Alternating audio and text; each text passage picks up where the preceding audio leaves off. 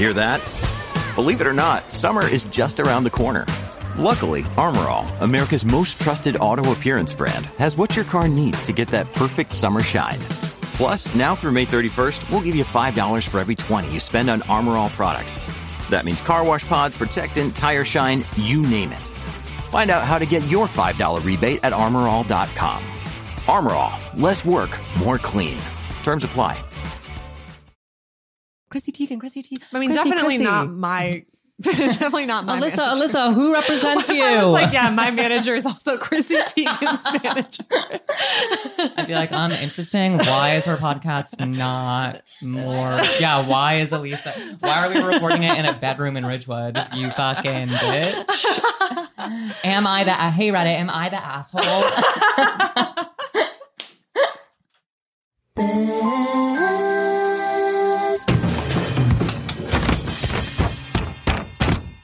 Mistakes. Ow. Well, this is our this is Best Mistakes. This is our 18th episode. This is our 100th episode of Best Mistakes. Yeah, this is episode 100. This is the third season. We're doing like American Horror Story seasons. Yeah. Just really one. We're doing serial seasons. Yeah. We have a different topic each. They do have a lot of season. seasons, serial. Yeah. And it's, about one thing. Serial and people, the theme of this podcast is you guys got to figure out what that thing is because it has not been clear. It's fully different things each episode, but figure it out. It's a choose your own adventure. It's like making a salad at Sweet Green. Precisely. I change it up every time I go. R.I.P. Sweet Green. Did you read that article? What? Your life just flashed before your eyes. What the fuck is happening to Sweet Green? No, nothing. But there's like an article that's like the death of the $15 salad. Like the pandemic has killed the $15 Girl, that's not salad. true. Whenever I'm in Manhattan, which is every 2 weeks for my doctor's appointments, I go to Sweet Green and people are in there, getting their sweet on. I don't think that they mean the actual death, but it was like such a thing that now because not as many people are going to work. Yeah, I'll pay $15 for a salad until the day I die. Great, do it. I love a $15 salad. I eat it in Madison Square Park. That is the place to eat a $15 salad. It's so if ever nice. there was a place to enjoy your $15 it's very Joan salad, of me. Yeah, I love it. Oof, Joan. I watched her documentary recently, and I take back every bitchy, uninformed opinion I have had of her since college, which is that she's like this elitist, rich, problematic white lady, which is not. She's a fucking genius, and she's weird as shit. Has dealt with a lot of trauma. I just didn't realize how neurotic she is. I thought she was this lily white very just smoking a cigarette, and letting the words spill out on the typewriter. Yeah, but she's actually extremely neurotic, and everything she writes about is very intentional and for a very specific reason, which makes more sense because it's all pretty similar. But I did order 2 of her books after watching the documentary. I hope they get it on time. My hot take actually is about packages. Okay, great. And small fucking businesses. Do we want to dive in? Mistakes, keepsakes, and hot takes. Yeah, my hot take is fuck this Twitter discourse I've been seeing, which is all the cool girls are now tweeting about, if your packages aren't getting in on time. All right, here was a tweet. Support small businesses. Small businesses are going through a lot this year. If the Christmas gift that you ordered from a small business does not arrive in time, wrap up the gift receipt in a box and give it to the person who the gift was for and assure them that the gift will be in soon. Don't yell at the small business, which suck my dick. I'm still get the gift out on time. And if you can't, I get that. But I'm already supporting the small business. I'm not going to do more work for you. It's a business. Yeah. Do your job. Just be honest about when the package is going to arrive. I have a lot That's of more my I have a lot of friends who sell vintage who will tell me it's not going to be in on time. Exactly. But don't fucking tell me to go and wrap up. Yeah. Radical softness has gone too far. And then people were, in the thread were getting, if you are mad because your package isn't in on time, the UPS is going through a lot. That simply is not. Yeah, Yeah, that was my dad. My dad has a Twitter. I hate to sound like That's how he feels. I hate about to this sound like a particular real topic. liberal, but it just really, I'm tired of having to suck everyone's dick and then roll over and let them fuck me too. Like, I'm just. To me, that's the best part of sucking someone's dick. I'm not a Getting to roll I'm not a over. penetration girl.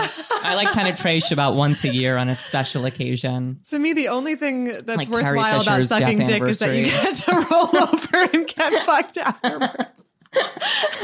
See, if I could just suck the dick and then never have it enter any of my holes except my mouth hole, that'd be ideal. Well, then, that's, I think, the core of this difference of opinion.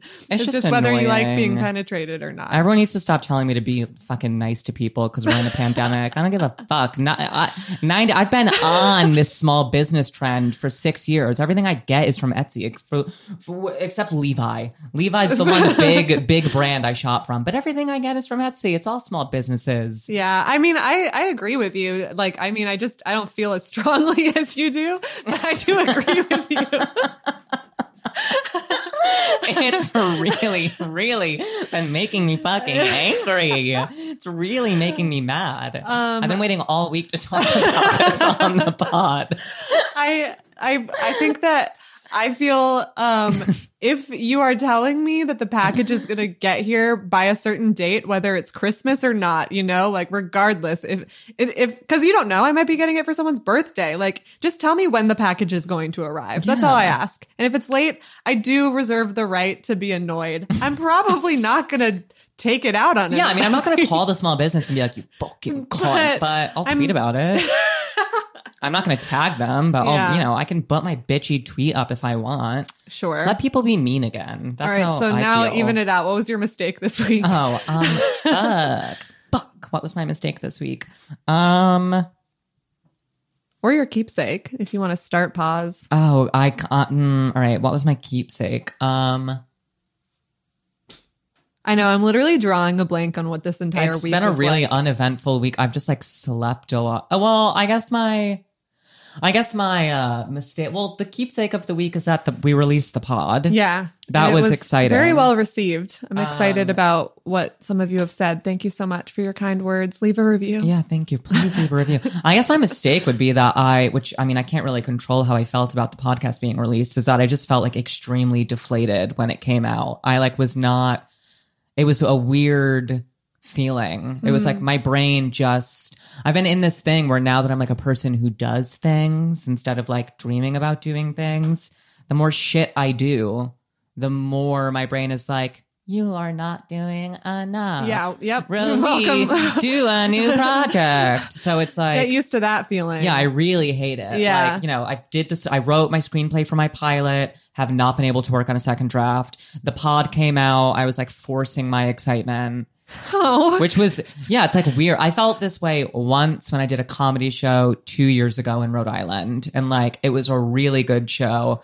And I was so depressed that night and like, just didn't feel anything. So it's clear my brain is just in a fog. Yeah. I think I'm just like, it's hard for me to be excited about things that have to do with me as well. I get that. It's just weird. So I guess that would be my mistake. It's like not reaping the benefits of what we have sown. Yeah. I mean, but also it's like truly it came out this week. Yeah. So I think it's like, I definitely relate to that feeling of like kind of working on something and like psyching yourself up about what the thing could be. You and I are both ideas people, big time. And execution, I think we're both getting better at, but I think part of the problem with execution for fire and air signs is that it's not as exciting because it's slower than like thinking of stuff is like bam, bam, bam, Well, bam. you can escape when can- you're thinking of things. When you're like imagining things. Yeah. Yeah. And then like actually doing them and then whatever. I hate this industry. I don't want to be an artist anymore. I hate it. I don't. The more I get involved as an actual creative person, the more I'm like, what the fuck? Yeah. No, I agree with that. This is just bullshit. I fully agree with that. Every time I'm like given an opportunity that I in theory would be excited about, but now I have it. I'm always like, what the fuck do I do with this? Yeah. This isn't exciting now that it's like just a thing that's happening. Is this how like actors feel? Like, do you think like, is there like, do actors feel this way when they finally get like an Academy Award? Do they feel I don't know. deflated? I mean, isn't that what Taylor Swift's documentary was all about? I was really high when I watched it. I don't remember. No, I mean, I don't know. I don't know how other people feel. Amy Adams, if you ever win any kind of award, that's not a Spirit award. No, I mean, she deserves to win every award, but she's not gonna. I don't know who she pissed off in the industry. They hate her. If you win something for Hillbilly Elegy, please let Anya and I know if you felt deflated after you finally won it. I mean, nearly that's 50 years old. That's how things feel, I think. I feel like anytime I've heard artists talk about, like, you have the joy is in making the thing. It's not in finishing the thing. I do have one more hot take. Lay it on me. Ma Rainey's Black Bottom with Viola Davis and Chadwick Boseman was not what I was expecting, and I'm like really disappointed by it. Oh no. Which I'm also like dumb. I didn't realize it was based off of an August Wilson play. So it's like very much a play. Like watch the movie itself. It all takes place in like one building, which is very movie turned into a play. But all the press for the movie, including Viola Davis, was that like, it's about Ma Rainey, who is this like radical queer woman who like would go to an orgy on a Saturday and be in church on a Sunday. And it's all about her. It's about her and her career and all the shit she faced. And it's like more of it has to do with Chadwick Boseman's character, who is this like very, he's like, he's like a trumpeter or whatever. He plays the trumpet for this band. Trumpeter? Is that what? A trumpeter. And his whole arc is that he wants to be more of an artist than just like playing a band. And it's like he also has this whole arc about like what dealing with racism where he was from, and just like all these different kind of like traumas building up throughout the movie, which was beautifully done. R.I.P. Chadwick Boseman. But then Viola Davis as Ma Rainey, it's like she has her girlfriend who's very clearly her girlfriend in the movie, but that's like about all that there is about her being queer. And it's like, it has nothing, there's no backstory. It's an hour and 32 minutes of them in a recording studio. Ooh. Yeah, it's weird. It's a good movie, but it's just not what you were expecting. No, I thought it was going to be like the life story. I don't know if anyone listening has seen the Bessie Smith movie, which she was a black jazz singer, blues singer around the same time. She like, I think she came up before Ma Rainey did. I think, who was in it? I'm pretty sure it was Queen Latifah. She did like an HBO movie. It was really good, but it was like the life of Bessie Smith. Right, and that's what you wanted. That's what I wanted. That's what you were signing up for. Yeah. It just felt, but I mean, everyone loved it because it has 99% rating on Rotten Tomatoes. Well, good for I'm going to them. have to watch it a second time now that I know it's a play. Yeah. And then appreciate it for that. Yeah. I kept being like, where is Viola Davis? I haven't watched it yet, but now you've adjusted my expectations, so thank you. She can do no wrong. I didn't, like, I also wouldn't have been expecting that. Yeah. I'm really turned on by a heavy set queer Viola Davis. I just want her to pull the strap out. Oh my God. She, with like her like gold tooth in the movie. Or no, she's wearing grills, I think. She's so hot in that movie. Viola Davis loves to queer bait us. I'm done being queer baited. I'm rewatching The Vampire Diaries right now. That's how I'm famously coping with with the weight of existence. And I've seen The Vampire Diaries several times in my life, but not for a while. And it came out before like queer stories were like, you know, a required element of a teen show. Mm-hmm. Like now it would be like, what the fuck are you doing, Vampire Diaries? There's not one gay vampire. What's wrong with you? And I think there actually eventually are. I don't remember, but you know, it's not like a part of the story really that people are gay. Yeah. But it came out like during peak Tumblr times. Mm-hmm. So people were shipping people together a lot. Yeah, I remember these days. And really making non-gay characters gay in their hearts and minds. I'm tired of that. Me too, but it's weird. It's transporting me back to that. Well, I'm not tired of the gay agenda. I am. I mean, I'm just tired again. I'm just tired of us having to imagine it rather than it just be written, which now it is more often written into things. But yeah, anyway, I've been rewatching The Vampire Diaries. My hot take is that this is a ice cold take because The Vampire Diaries is old as fuck now. But my hot take is that Damon and Alaric in that show are gay together, and it's not just Tumblr gays like shipping them. Okay. Like I'm like, no, I think they legit like was subtext written. Like I think the writers intended for that to be like a little bit what you're thinking. That's a hot take. I thought your hot take was going to be that Sarah Cooper was on an episode. Oh my God. Bleep that out. Sarah Cooper is in The Vampire Diaries, and that was a shock to me. And I immediately sent you a video where I was like, wow, 2020. Show that to everyone who says she's a grifter. She's been in the game for years. How old is she? I don't know. It doesn't matter. It does matter. I'm just curious because she's been around. But in my brain, I only know her as like the kind of annoying Trump girl who then everyone got mad about because she got a Netflix comedy special. I didn't realize until you told me that she has like books and has been like she's working since she was like 7 years old. Yeah. It's like the Shirley Temple of the New York comedy community. And she has like one walk-on role in The Vampire Diaries where she gets decapitated. Oh. Yeah. Sorry, spoiler alert. God, Anya. Spoiler alert for her unnamed character that the second you see her, you're like, this bitch is about to get murdered. Oh, poor Sarah Cooper. Just because that's the how the show works, you know? I want Sarah Cooper to do a video for lip syncing this episode. Oh my God, actually, that would be so funny. So yeah, that's my hot take. But yeah, my mistake this week. What was it?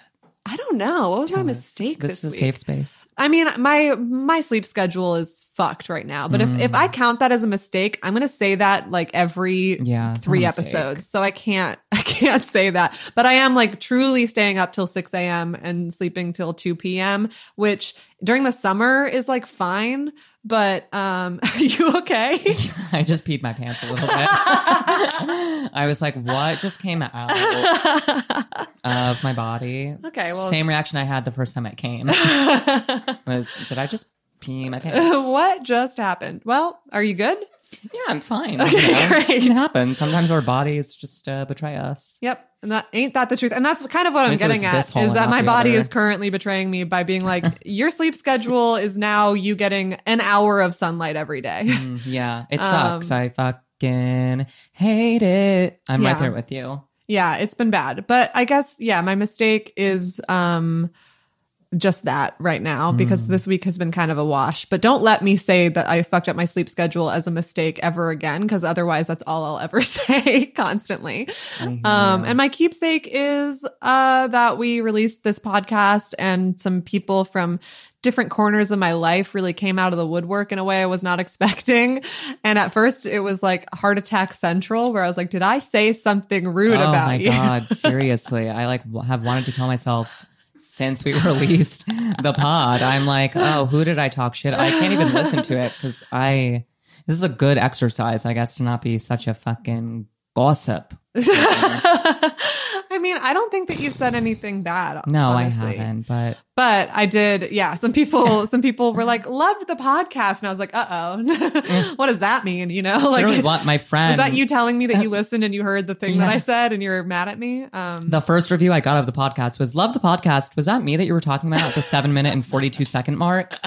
I sent them a long apology and they were like, no, it was funny. I was like, oh, great. I literally ignored your text for 6 hours and took a nap. But yeah. So my keepsake is just the people that I've got back in touch with, which has been nice. And then just that people have enjoyed it. We have people in Germany listening. We got people I saw in Anchor. Yeah, we got people in some random ass countries listening. Oh, you think Germany is random? Okay. I actually think that the German listener might be someone that I know. Okay, because I have friends in Germany too. Cool. So then my friend Sophie, who I've not spoken to in 5 years, but we follow each other on Instagram. Great. Maybe it was her. Maybe I'm not trying to compete with you right now. Maybe it was. Maybe we should go to Germany and hang out with our friends together. God, let's go to Germany. I want to go to Berlin so bad.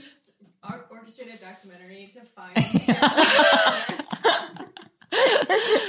Yeah, we're gonna woman in start a Bavaria. documentary where we travel around the world and find all of our listeners. It's an 86-year-old woman whose radio is fucked up, and this is the only station she can get is our podcast. She's like hitting it, and she's She like, "What decides is she this?" loves it. Oh, that's a good Netflix movie. That's a good A24 movie. Greta Gerwig, if you're listening, get Saoirse Ronan in the film. I want Timmy Chalamet playing me. Saoirse Ronan can play you, Anya. Oh, thank you. And Bob Onderdonk can play Elisa. Underdonk. I don't know. Otternock? What is it? No, it's Odin. It's Odenkirk. I want to say Onderdonk is a street in Ridgewood. You're right. It's like a few blocks away. I just thought he was from Brooklyn. Bob Onderdonk. That's another one of my keepsakes. I can't help it. These, Wait, that's Northern another one of my Europeans. keepsakes. My Bob Odenkirk tweet went a little bit viral, and that was fun. It did. I'm my other hot take. We're done. We're done with the hot takes. When am I going viral again? And when am I? All these trans people are suddenly getting 10K followers overnight, and I want to know what I have to do that. What trauma porn? My tranniversary is tomorrow, so I'll. Great, go viral. You got this. I know. I did that years ago. I used to get trans kids in like Missoula, Montana, sending me fan art. All right, we'll tap back into that. No, I hated it. It's too much. I don't actually want that. I like where I am. I have, 3,000 plus. I don't really have a platform, but I can pretend like I do. I don't know how real, like Rachel Sennett, how do you do it? All of these people who have like 10 or more, 20 or more, 100 or more. I get mad at my reply guys. I block I people know. indiscriminately. I'm very grateful in a lot of ways that I have the exact platform that I have, because I like to just treat Twitter like a place for me to just talk. And I can't keep up with the like. I get mad when certain people like reply to my like. Someone last night was like, "Oh my God, is it the Tegan and it was about my NPR Fresh Air Tegan and Sarah?" That's the queerest thing about me is that my favorite NPR Fresh Air episode is where Terry Gross, I always say Gross, what an unfortunate last name, interviews Tegan and Sarah, and somebody just asked a question and was like, "Oh my God, that came out like 4 years ago, right?" And I just replied, "No." Oh, I get Just red N-O. hot mad at every reply. I mean, it's like Every reply when it's not somebody that I personally know. Yeah, or and then just even stab them in the sometimes neck. then I'm like, what the get out of my replies. And it'll be like, I have enough followers that I don't personally know all of them. So that's like an insane expectation for me to have. But whenever somebody like just has like a little joke that isn't that funny, but I could just ignore it, I pretty much every time respond with something bitchy. And I don't like that about myself. No, I said recently, I feel Twitter to me is like, children of a woman who then drowns them. Like all of my followers often are children that I want to drown in my bathtub. But I remember when I had 300 followers and it wasn't a good feeling. I felt irrelevant and I will say there are a lot of followers that I do really genuinely enjoy. I want to put it on record though that like there are plenty that it's nothing but a good time. Yeah. But often it's people that aren't following me, but my tweet got on their page because someone retweeted me or something. And then they're just like, they have some stupid question that I'm Someone like, get quote tweeted out of my here. OnlyFans tweet yesterday and said, "Damn, how much brown is this hoe shooting?" Shooting up, which is heroin, I think. I don't. This is this like 8 million people are on their hands and knees begging me to have a heroin and a meth problem. I don't. This happened when like Stormfront wrote an article about me years ago. They kept saying I looked like she looks like a girl with it looks like a girl with a meth problem who would ask for a cigarette in a 7-Eleven parking lot, which like I definitely would, but I have never tried meth. I refuse to do heroin. I'm just skinny. It's a compliment. You look like Fiona Apple. They're just mad because I am tiny. Sorry about it. Dark circles, that's all. It's because my eyes are set back, but I'm getting facial surgery and then they won't look like that. That's what the surgeon told me. So Great. They're going to push me to have it. I'm going to turn into fucking Janis Joplin. I'm going to start doing our podcast is going to get huge. We're both going to get famous and then I'm going to die within a year. fucking put out my own cover of me and my Bobby McGee. Wait, is that you promising that this podcast is going to blow up before you're 27? I hope. Yeah, and then I'll die. That'd be sick. I want Patti Smith to sing at my funeral. Hell fucking yeah. Sing People Have the Power. People have the power. Oh, I have one thing to clarify. When I was re-listening to the Ashley Simpson episode, because I'm sick and I have to re-listen to everything I put into the world just to make sure that I'm not a total fucking piece of shit idiot. And I was, because I said that she was on SNL in July, which is not even possible. SNL only airs September through May. Everyone knows that. Sad that you know that.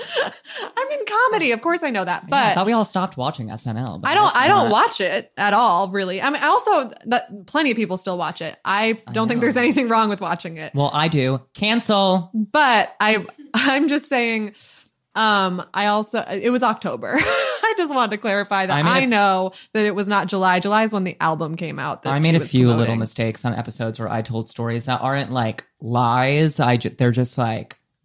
I think it's one thing to sprinkle in details that enhance the story, but I'm just saying I straight up got the date objectively wrong. And anyone that knows anything about SNL would be like, what the fuck are you talking about? All right. Well, what's the fuck up of the week? Fuck up of the week. Oh, well, I mean, very obviously the stimulus is the fuck up of the week. Yeah. And also just like Nancy Pelosi still being alive is the fuck up of the week, in my opinion. Yeah.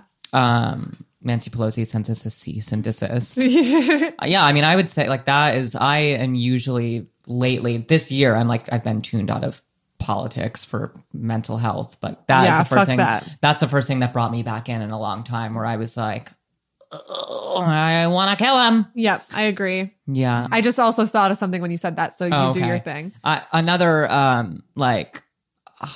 wait, what were we? My brain just short-circuited. Another thing that really pissed me off this week was Trace Lysette, who I really love. She's a trans actress who is on Transparent. She's super cool, but she's like older, and sometimes her takes are a little bit stale. Was tweeting and Instagramming and Twittering, Facebooking again about it's the men who like trans women are not gay, which really just like started a whole discourse war for me that it just like pissed. It was like another kind of attempt in like pop culture to really get it out there that the men who are fucking trans women are totally 110% straight. Yeah. Which as a trans woman, I think is like not really, my path to liberation is not cis people validating the men who desire me as being fully straight. Because I think that's so problematic. It's agree, like, totally. No, there are like gay men who love and desire there are so many men of different sexualities who want to fuck trans women. Mm-hmm. And when we get caught up on the idea of them needing to be seen as straight, there's like this weird idea from older straight trans women like Trace Lysette, and I understand it, but I think it needs to change, that like if we as a society start validating straight men as being straight for fucking trans women, then like trans women will stop being murdered. And it's like I don't really see that happening. Right. Yeah.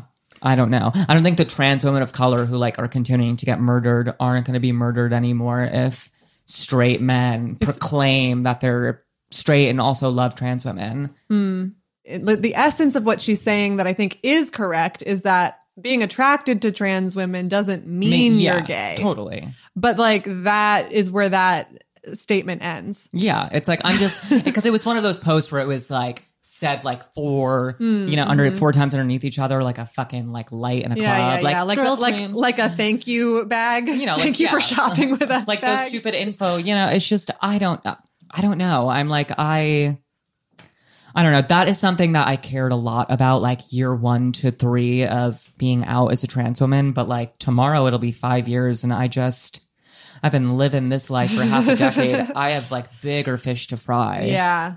Also, I'm just like, I no longer give a fuck about like straight men validating me, because I'm usually looking for a gay guy who wants to fuck me. So yeah. And it just doesn't matter. And that's your prerogative. But yeah, that as is, Britney Spears invented the word prerogative for us to use in this exact sentence. Love your new haircut, Britney. Yeah, it looks great.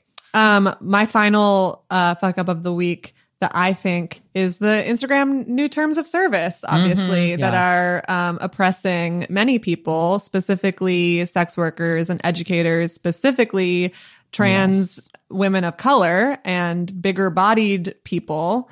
And yeah, fuck that. But it's affecting everybody. If you're listening to this and you're like, great, Anya just mentioned a bunch of people that are not me. The new Instagram terms of service are still gonna seep into your life. And it's the beginning of the fucking end, you guys. Yep.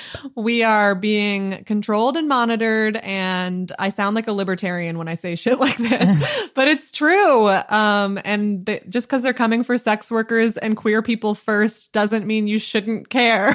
What's that like quote? First they came for the first they came for the sex workers on But I did Instagram, nothing and I did because nothing. I was not a sex worker. But hey, if you're a hot girl in comedy who uses your bikini pics to promote your shows, you're next, baby. You're next, bitch. You're on the chopping block. Yeah, I deleted like archived a bunch of my videos and shit. Yeah. Okay. This episode, we're talking about the tragic death of your guy. What's his name again? Rodolfo Guglielmi. Rudolph Valentino was the name he took, but what I just said is his Italian name. Rodolfo. Yes, we're talking about the life, the career, but most importantly, the death of Rudolph Valentino, the what many would call first sex symbol in Hollywood. Yeah, so freaking get into it, everyone. Get into it. And leave us a review on Please. iTunes. We love when you message us, but also leave us a review. Yeah, if you want to message us, just go ahead and copy and paste it into the review right section. into the iTunes review section. We got one review and it reminded me that those are important. So Yeah. it was a very nice review, but I would like Otherwise, more of we'll them. turn this car around. And if you have anything not nice to say, go ahead and not leave a review. Thanks so much. Thank you. Enjoy the episode. When you need mealtime inspiration, it's worth shopping Kroger, where you'll find over 30,000 mouthwatering choices that excite your inner foodie. And no matter what tasty choice you make, you'll enjoy our everyday low prices, plus extra ways to save, like digital coupons worth over $600 each week. You can also save up to $1 off per gallon at the pump with fuel points. More savings and more inspiring flavors make shopping Kroger worth it every time. Kroger, fresh for everyone. Fuel restrictions apply. So I'm going to start off with an email that was submitted to us. Listener mistakes. The subject line is worst experience with a bi man. Let me see. They didn't give us a name. Or they did. Oh, okay. Gris. So this is coming from Gris. No, Hello. Gree, sorry. Hello. And they said, hello, Nika and Anya. I'm, how do I say, Menopip on Instagram. It's at MENEMONIP. Don't know how to pronounce that. I believe I have had some online encounters with Nika on Instagram. You have, we follow each other, and Twitter, but maybe you don't remember me. I also might have changed my username since, which is totally fine. You can refer to me as Gree, pronounced like French, so S is silent on your podcast. Anyway, this is my story of me going home with a man I met at a house party going very wrong, but still safe. And the whole heterosexual experience somehow... Excuse me.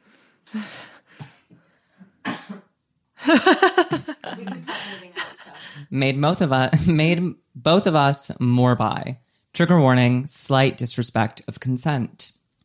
we gotta riddle these episodes with some trigger warnings in post.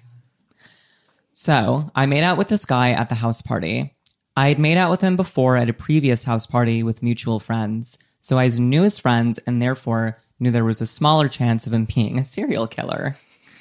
The cop showed up to shut down the party at 2 a.m., so he suggested that we go to his place, which was a walkable distance from that house party. I said yes. He said that my red teddy coat was nice. I said thanks. I didn't know how drunk he was. I thought he was very drunk at the time, but looking back, I think he was just a whimsical person or a soft boy. He suddenly said that he was bisexual. I think we might have been talking about where we went to high school before this, and he said that we went to a Catholic one, so maybe that's how this is relevant. So anyway, he said, I'm bi, but sort of mumbled it. And I kind of heard it, but I asked, sorry, what did you say? Not accusatorily, but really just because I couldn't hear him clearly. And he instantly repressed himself and said, never mind, and continued walking to his house.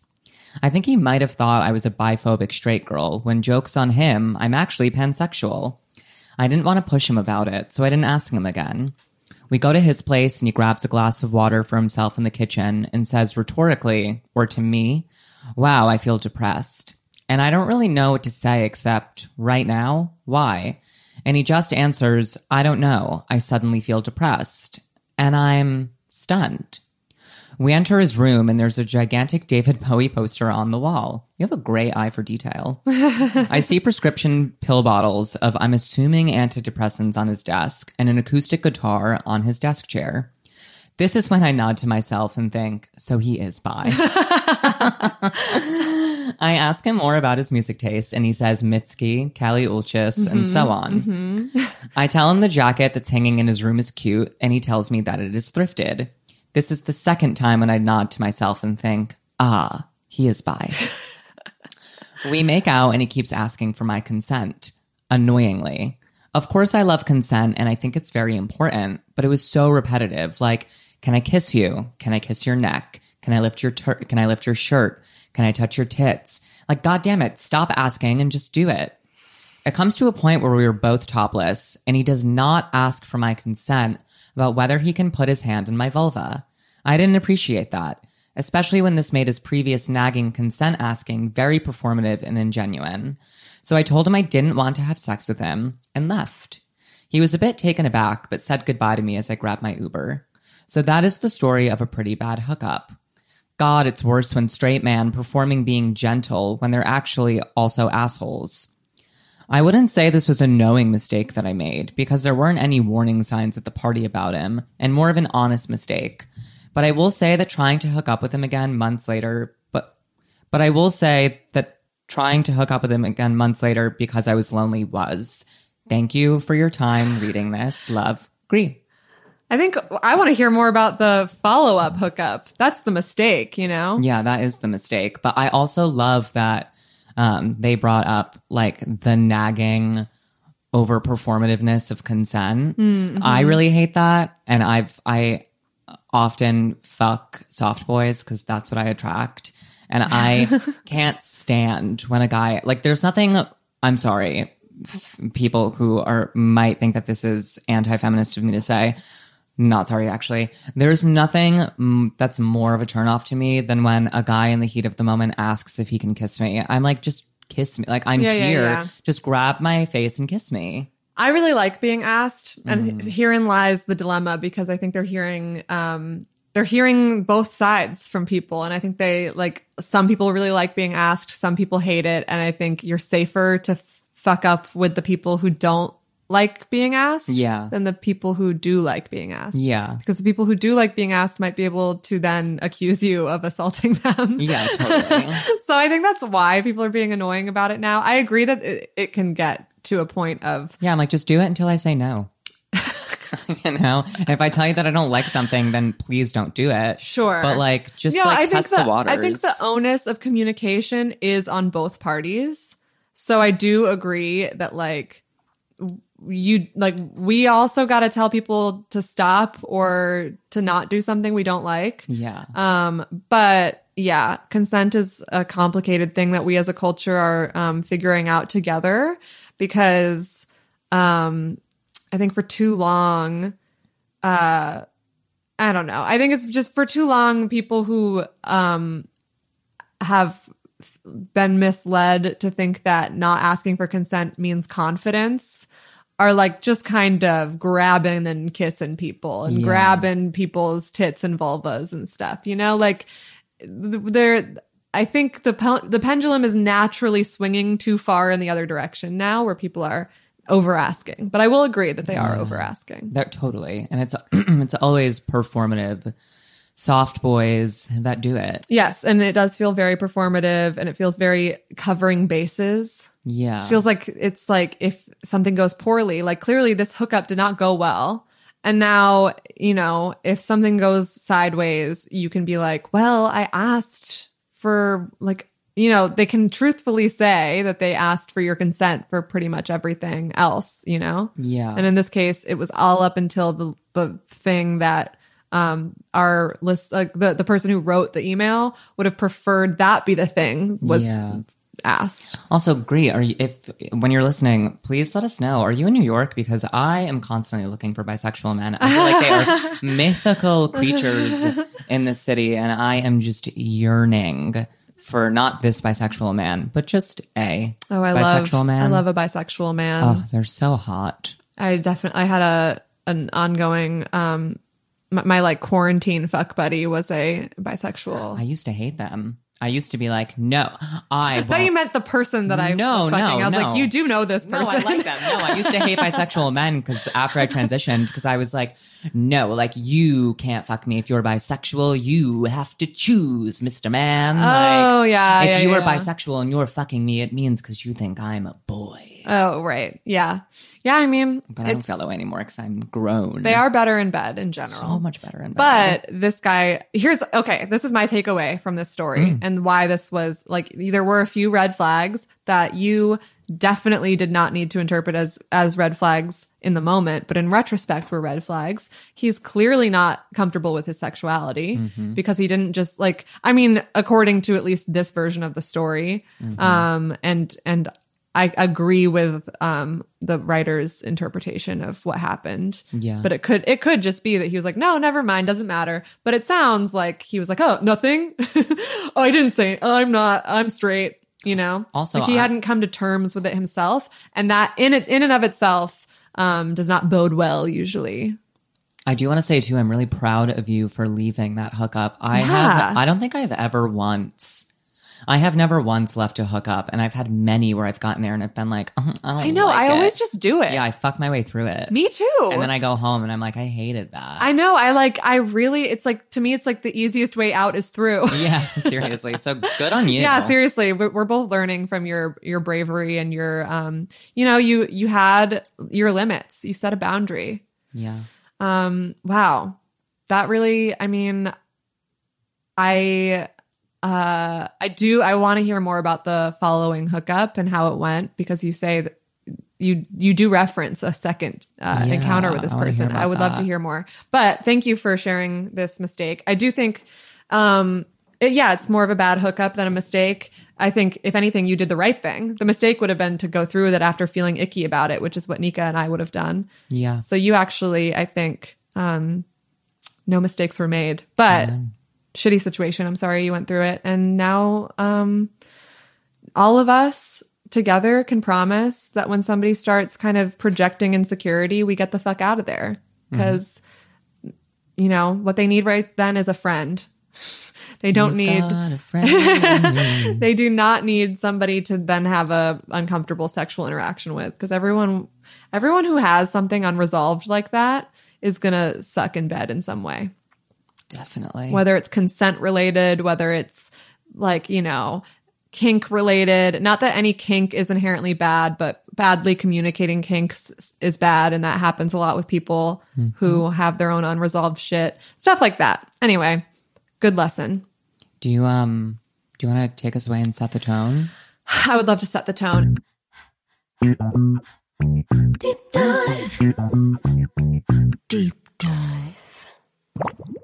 That listener email made me want to kind of pivot into like times where I've done what we were saying, where it's like I just fucked my way through a bad situation. But I need to prepare one more thoroughly than to just launch into a that reminds me of kind of story. So just know that I will eventually share some tales about times where somebody was just waving red flags about how bad the sex was going to be, and then I just still had sex with them, and all of those times that has happened. But in the meantime, today, my deep dive into my own personal arsenal of mistakes.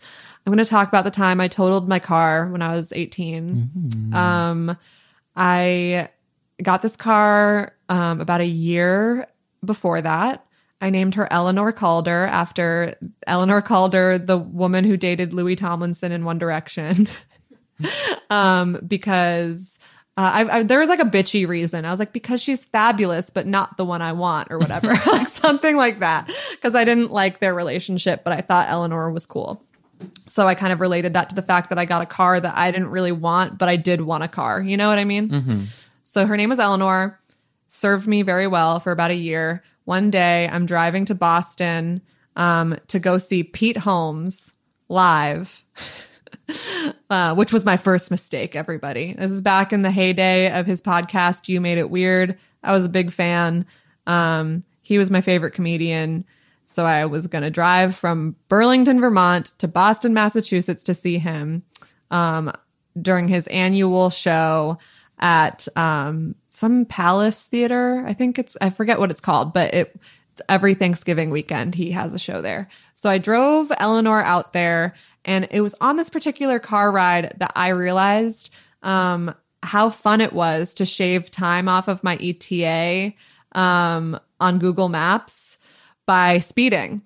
I'd never really like experimented with speeding before that, because I was driving through New Hampshire, and New Hampshire has a much more flexible speed laws. So I was like, because they're the live free or die place. And that day I chose die, but I did not actually die, thankfully. Because I was trying to live free. It was live free and die that day.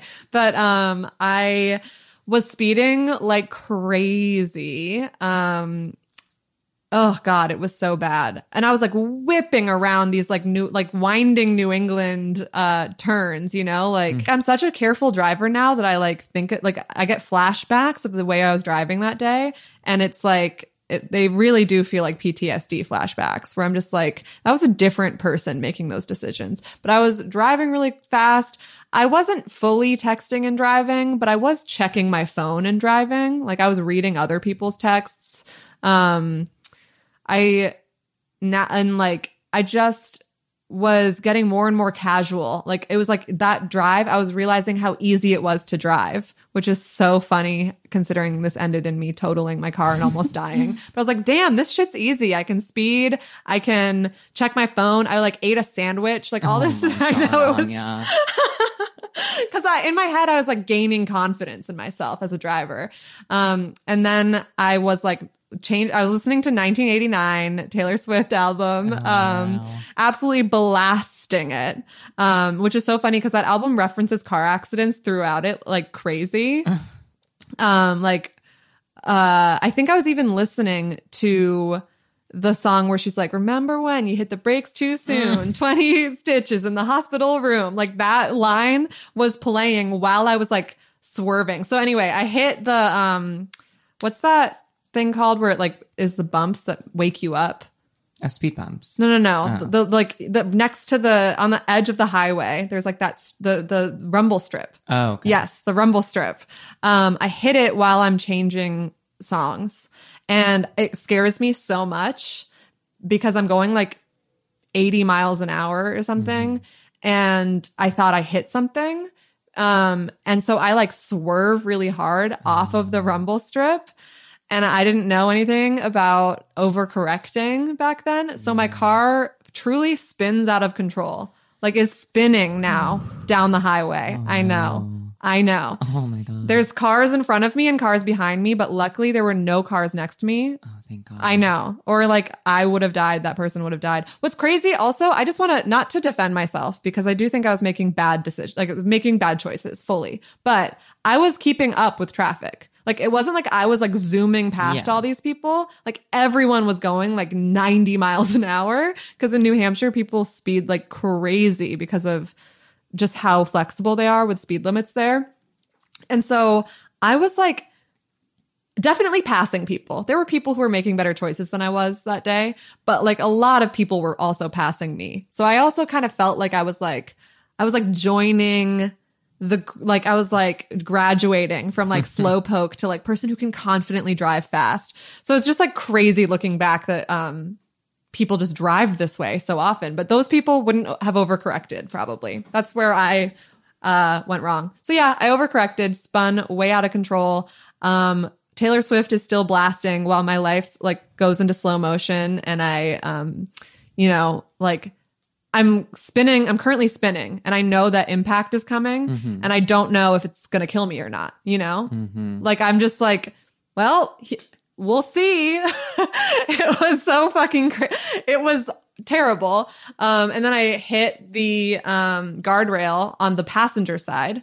So I'm fine. Nobody's in the car with me. None of the cars around me are impacted at all. Like, people slow down and stop to see what happened, but pretty much everyone just keeps driving by.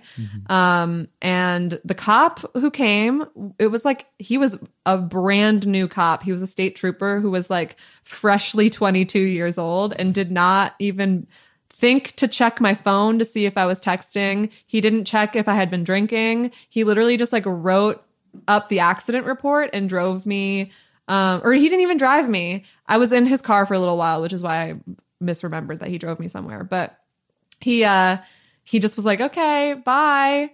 And so I didn't get in any trouble for what could have been like, like I said, I was not texting actively, but you could see that I had been using my phone if you like checked my phone.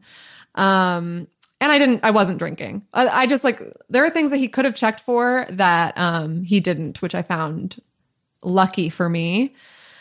And the tow truck driver, the EMTs came, and I was like, no, I'm fine. I don't need to go to the hospital. So I had to sign a thing saying that I didn't need to go to the hospital. And then the tow truck driver drove me to a bus stop, and I went to Boston and saw Pete Holmes that night. You still went to Boston.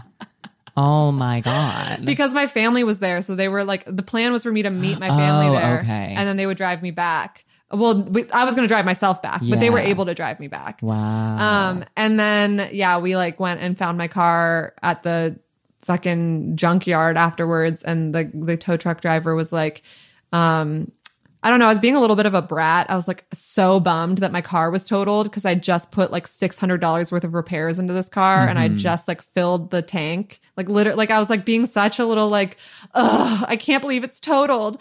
And like he was like, I'll trade you the car for the tow truck fees. Was basically, wow. And I was like, seriously? Like, like I like wanted money out of it. And he was like, listen, this car did what it was supposed to. It kept you alive. And then he pointed at all the other cars in his junkyard, and he was like, all these other cars I towed in the last week, those people were not as lucky. And I was like, ugh. You can have it. I was like, you can have it. Bye. It was like such a weird, like, come to Jesus moment.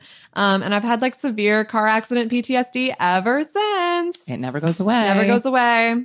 But I'm a much better driver now. So I am kind of grateful for the experience, but it like fucked me up. I will have car accident dreams for the rest of my life. So yeah, that's me setting the tone. How about you dive into your mistake from history? Best mistake. Well, that really relates, honestly, in a multitude of ways to my mistake from history. The unchecked recklessness, the desire to live life in the fast lane. Literally.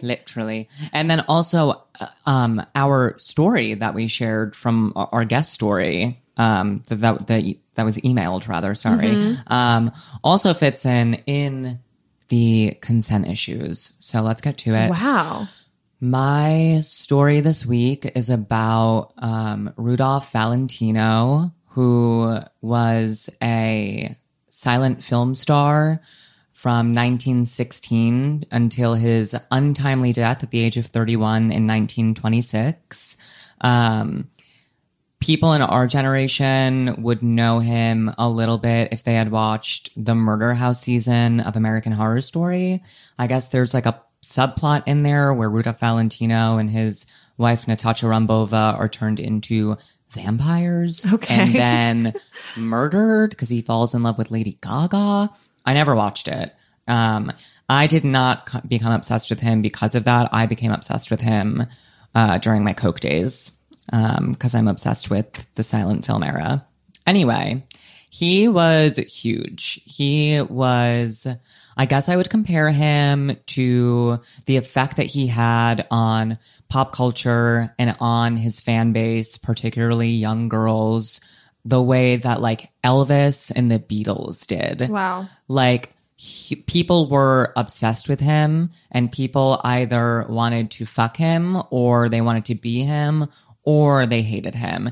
He I relate. just like, he really brought up like a vitriol in American like celebrity culture, which in 1916, even in 1920, was like very new. Like the silent film stars, to me, were like true pioneers because they all had to experience what being in like a magazine is for the first time in history.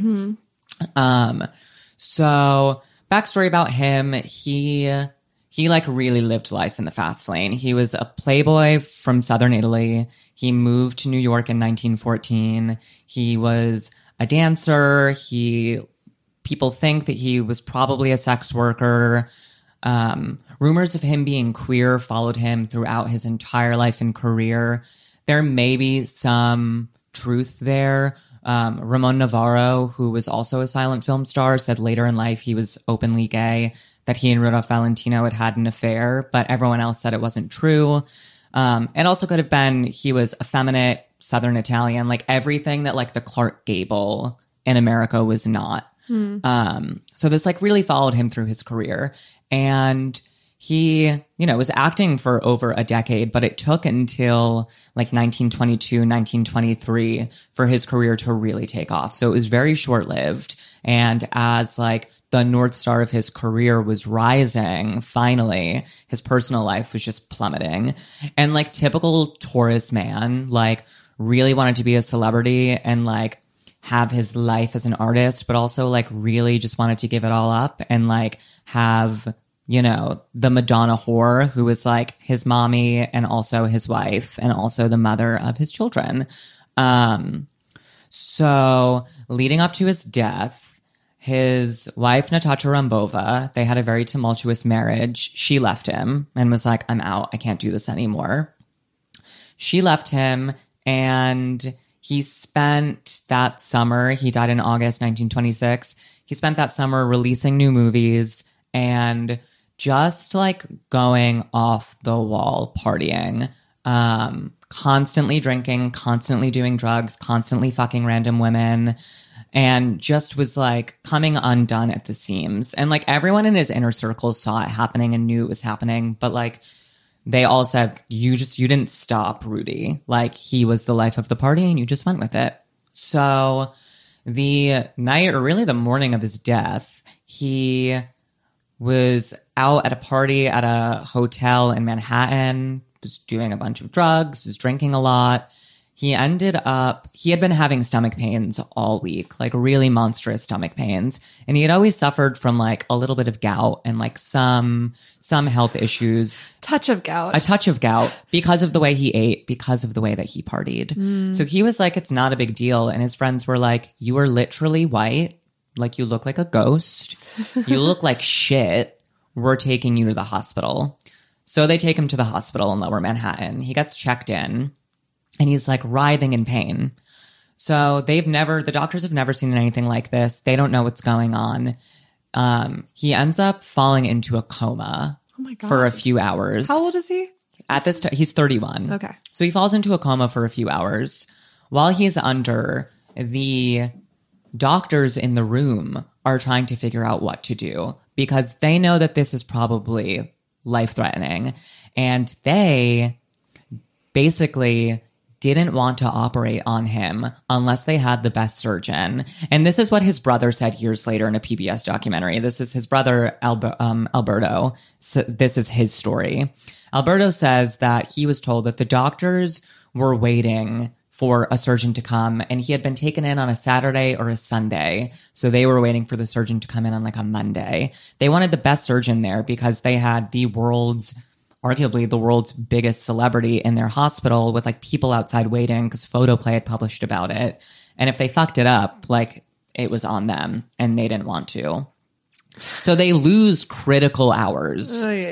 So he ends up coming to and he wakes up. And by the time the surgeon comes in the morning, the doctors are like, he's gonna die. There's like, no, he has a fever. He develops sepsis. He's going to die. There's no way out of it. Let's just make him comfortable.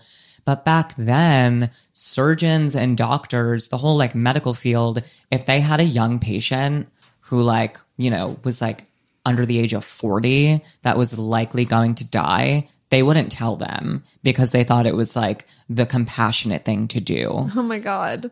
which is so fucked up and like not consensual. Yeah.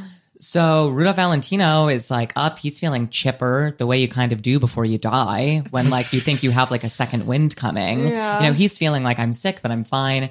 He's reportedly speaking to his doctor about, you know, when do you think I'll be out of here? I can't wait to get out of here and start working on this new movie.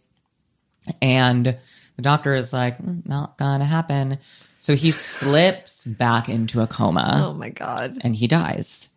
And his death sets off such a fury around the world with his fan base. Like, literally, the day of his funeral, 100,000 people march in the streets of Lower Manhattan and camp outside of Campbell's funeral home to see him laying in service. Oh my gosh. The NYPD are called out on horseback to tame the crowds because people are rioting. They're breaking store windows. They're screaming. Girls are screaming in the streets, ripping open their dresses, like setting their coats on fire. Like literally, and like there are photos of this. Like it's bonkers. And 3 people killed themselves that day. One of them was a guy in Paris who was found with his wrist cut, clutching a photo of Rudolph Valentino. 2 girls killed themselves that day in New York. One apparently jumped off of a roof. I don't know how the other one killed herself. All with like photos of him surrounding them. So it's like literally pandemonium. Yeah, I can see Continue. Sorry, I'm just processing. And so I mean, basically, and I love this because his death was so preventable, and it was both like his own mistake of not taking his mortality seriously and almost like having a death wish. Like he would get into really, really heinous car crashes leading up to his death. Natasha Rambova was in the car with him a few times and would get really angry. Like everybody could sense, they say in retrospect, that like he kind of wanted to die. Whether it was conscious or not, obviously we'll never know that. On top of the mistake of like medical professionals who his life was entrusted with. Now, medical professionals have came out obviously in the 20s and were like, you know, that's not what happened. Like we tried to prevent it and we couldn't. His brother says that this is the story. No one knows which is which. Obviously it's he said, she said.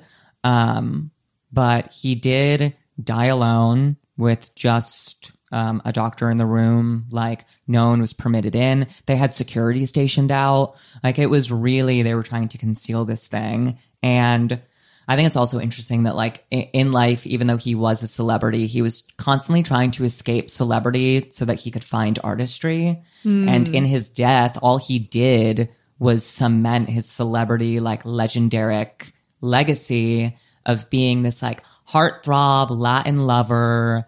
Girls were obsessed with him. Like it's just inescapable. And he's thus become a legend. Every year on his death in LA, where he's buried in Hollywood Forever Cemetery, there's a woman who dresses in black and brings a rose to his grave, and his fans go because it was reported that after he died at his funeral, there was a woman in black who had a rose. And who was it? Was it Natasha Rambova who didn't show up? Was it Jean Acker, his first wife? Like, was it one of his many lovers? So he's just become, he was like mythologized in life and he's been mythologized in death. And he just lived his life in a completely reckless manner, which I highly identify with. That ultimately led to his very famous and untimely death at the age of 31 years old. And so do you think, mistake-wise, that this is the mistake of his doctors or the mistake of him? Well, I think it's both, right? But I mean, Yeah. like, how can you blame someone for their own death? Easily. We do it all the time. But, you know, there were... So I read a lot about this in his biography. I want to pull up a photo of it so I don't misname the title and the author. Arthur the Aardvark wrote this. Let's see, where are you? It's called Dark Lover, The Life and Death of Rudolph Valentino. It's by Emily Wardis Leiter. I would read it if you are interested. It's a gorgeous, very long biography, but it reads quickly. I read it at the beginning of quarantine and it was very moving. But she speaks about, you know, the week leading up to his death and how much of it like was preventable. Yeah. If he had just like gone to a fucking doctor. Right. But he was like a young man. He like, you know, you're invincible. Right. So I think it was both mistakes. I think it was the mistake of, if it is true, if Alberto Valentino is not lying and it is true that the doctors made this huge fuck up and waited an entire like day and a half to perform a surgery on him for something that today you would not die from. Wait, so what did he die of? He died, it's called peritonitis. It's when the lining in your stomach becomes inflamed. And then if you don't get it operated on, it gets worse and worse. And then basically your stomach walls will burst and it will just cause a rush of sepsis to enter your bloodstream. So he just died of like an infection because his intestines were inflamed. And they like needed the best doctor to do that, even though they're just a fully functioning hospital and someone just could have done that. But they were like, well, if we do, like, what if his family sues us? You know, he's a celebrity. We need the best of the best. So they just like lost critical hours. So I think it's, but you know, it's the mistake of them and also his own mistake and like living his life in such a truly reckless way. Like, I wonder, you know, I wonder all the time, like, would he have transitioned into talkies? Like, he was a year away from the first sound film being made. Yeah. Would he have transitioned and had like an amazing career in talkies? Would like would like cinema have remembered him in different ways rather than like this tragic life with this short-lived career, almost like the Selena effect of like this really young, beautiful person that people loved who was famous at the height of their career, just having it cut short so quickly. Yeah. So. Moral of the story.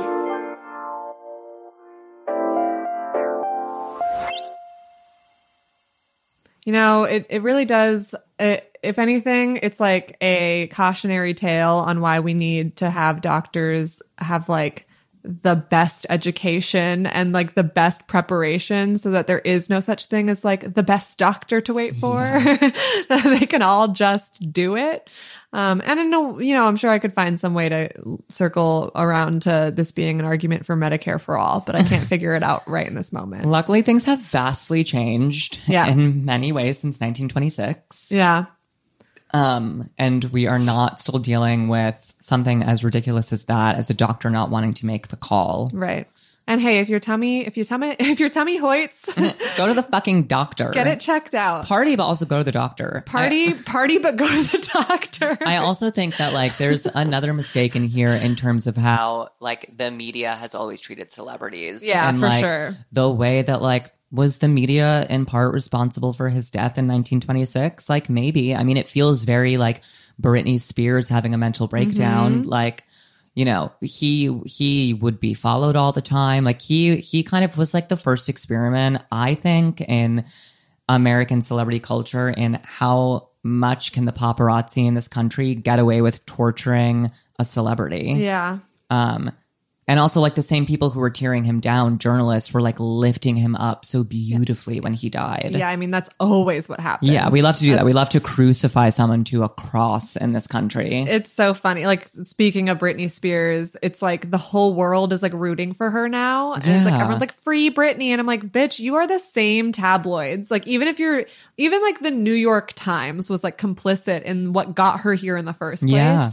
And like, you know, all these like really reputable sources all have their free Britney article now. And it's just like, where were you in 2007? Well, and that was like similar with Rudolph Valentino. I mean, he was dragged through the mud by the media for being, you know, it was so prejudiced. Obviously, he was this like Southern Italian American guy. He did not look like the archetype of what an American celebrity was. He like was constantly typecast in roles of being like the brown character. And the media was like relentless in their attacks of him, both for being like the dirty foreigner and being like the secret like gay guy. Yeah. And it like ruined him psychologically. And I think that would lead to anyone who is like in their 20s, especially at the time, and a celebrity, like living a life of like reckless indulgence. Yeah. Because like it's both, he's being like victimized and villainized, but he's also going completely unchecked. Yeah. You know, like he's like so famous that like, while it's like horrible how the media was treating him, it was also the very thing that probably made it so he like never heard the word no. Yep. Because they're like printing his name and everyone knows who he is, you know? Yep. So it's easier to get away with absolutely digging your own grave when everyone's afraid to take the shovel out of your hands. And when everyone wants to fuck you. So hot, so hot. I'm in love with Rudolph Valentino. I hope that he visits me in my dreams tonight after talking about him on this episode. I love him. Hey, Nika, you did a great job talking about me on your Mistakes podcast. Super flattering. Now let's fuck. Yeah, well, thank you for sharing that story. Of course. I do feel I feel a kinship with anybody who is self-destructive. So I do I'm heeding his warning, and I'm gonna, go to the doctor. Go to the doctor. Yeah. Go. Apparently, mediums across the country say that he has not crossed over to this day. Because now that's something. They didn't. Well, the doctors didn't tell him he was going to die, so he didn't Yeah. know. So yeah. So apparently, he still haunts. Apparently, you can see him walking his dog around Where? LA, where he Ooh. lived in the canyon, whatever. Beverly Hills used to be like something canyon where all the early celebrities lived. Apparently, he pops up to mediums like randomly and will be like, "Am I dead?" And they're like, "Yeah, you're dead." But he just like will He's not. like, cross. la, la, la, la, la. Yeah. All right, bye. Next one. Am I dead? Weirdly enough, he has not come to me, even though I have photos of him in my bedroom and talk about him all the time. Part of the problem, Nika. I dated someone because they had the same birthday, and I was sure that he was the reincarnation of Rudolph Valentino, but he wasn't. Maybe he is. I don't know. You're literally ugh, it was terrible the way that his fame haunted him and how much he hated it. Anyway, I have photos of him up in my bedroom, and I am obsessed with him. But in like a respectful, tasteful way. Like I read his biography. Okay. That's You fine. know, it's like... You're just spreading his fame further on our enormous platform that we have here, and it's fine. I know, but I'm in love with him. And I mean, there's just so much. He's from the same region of Italy as my grandfather. Ooh, maybe you guys are related. Oh, I hope not. Ooh, that'd be so hot. Okay, that's it. That's our podcast. Write us a listener mistake at bestmistakespod@gmail.com. Follow us at bestmistakespod on everything, and see you next week. Love you. Bye.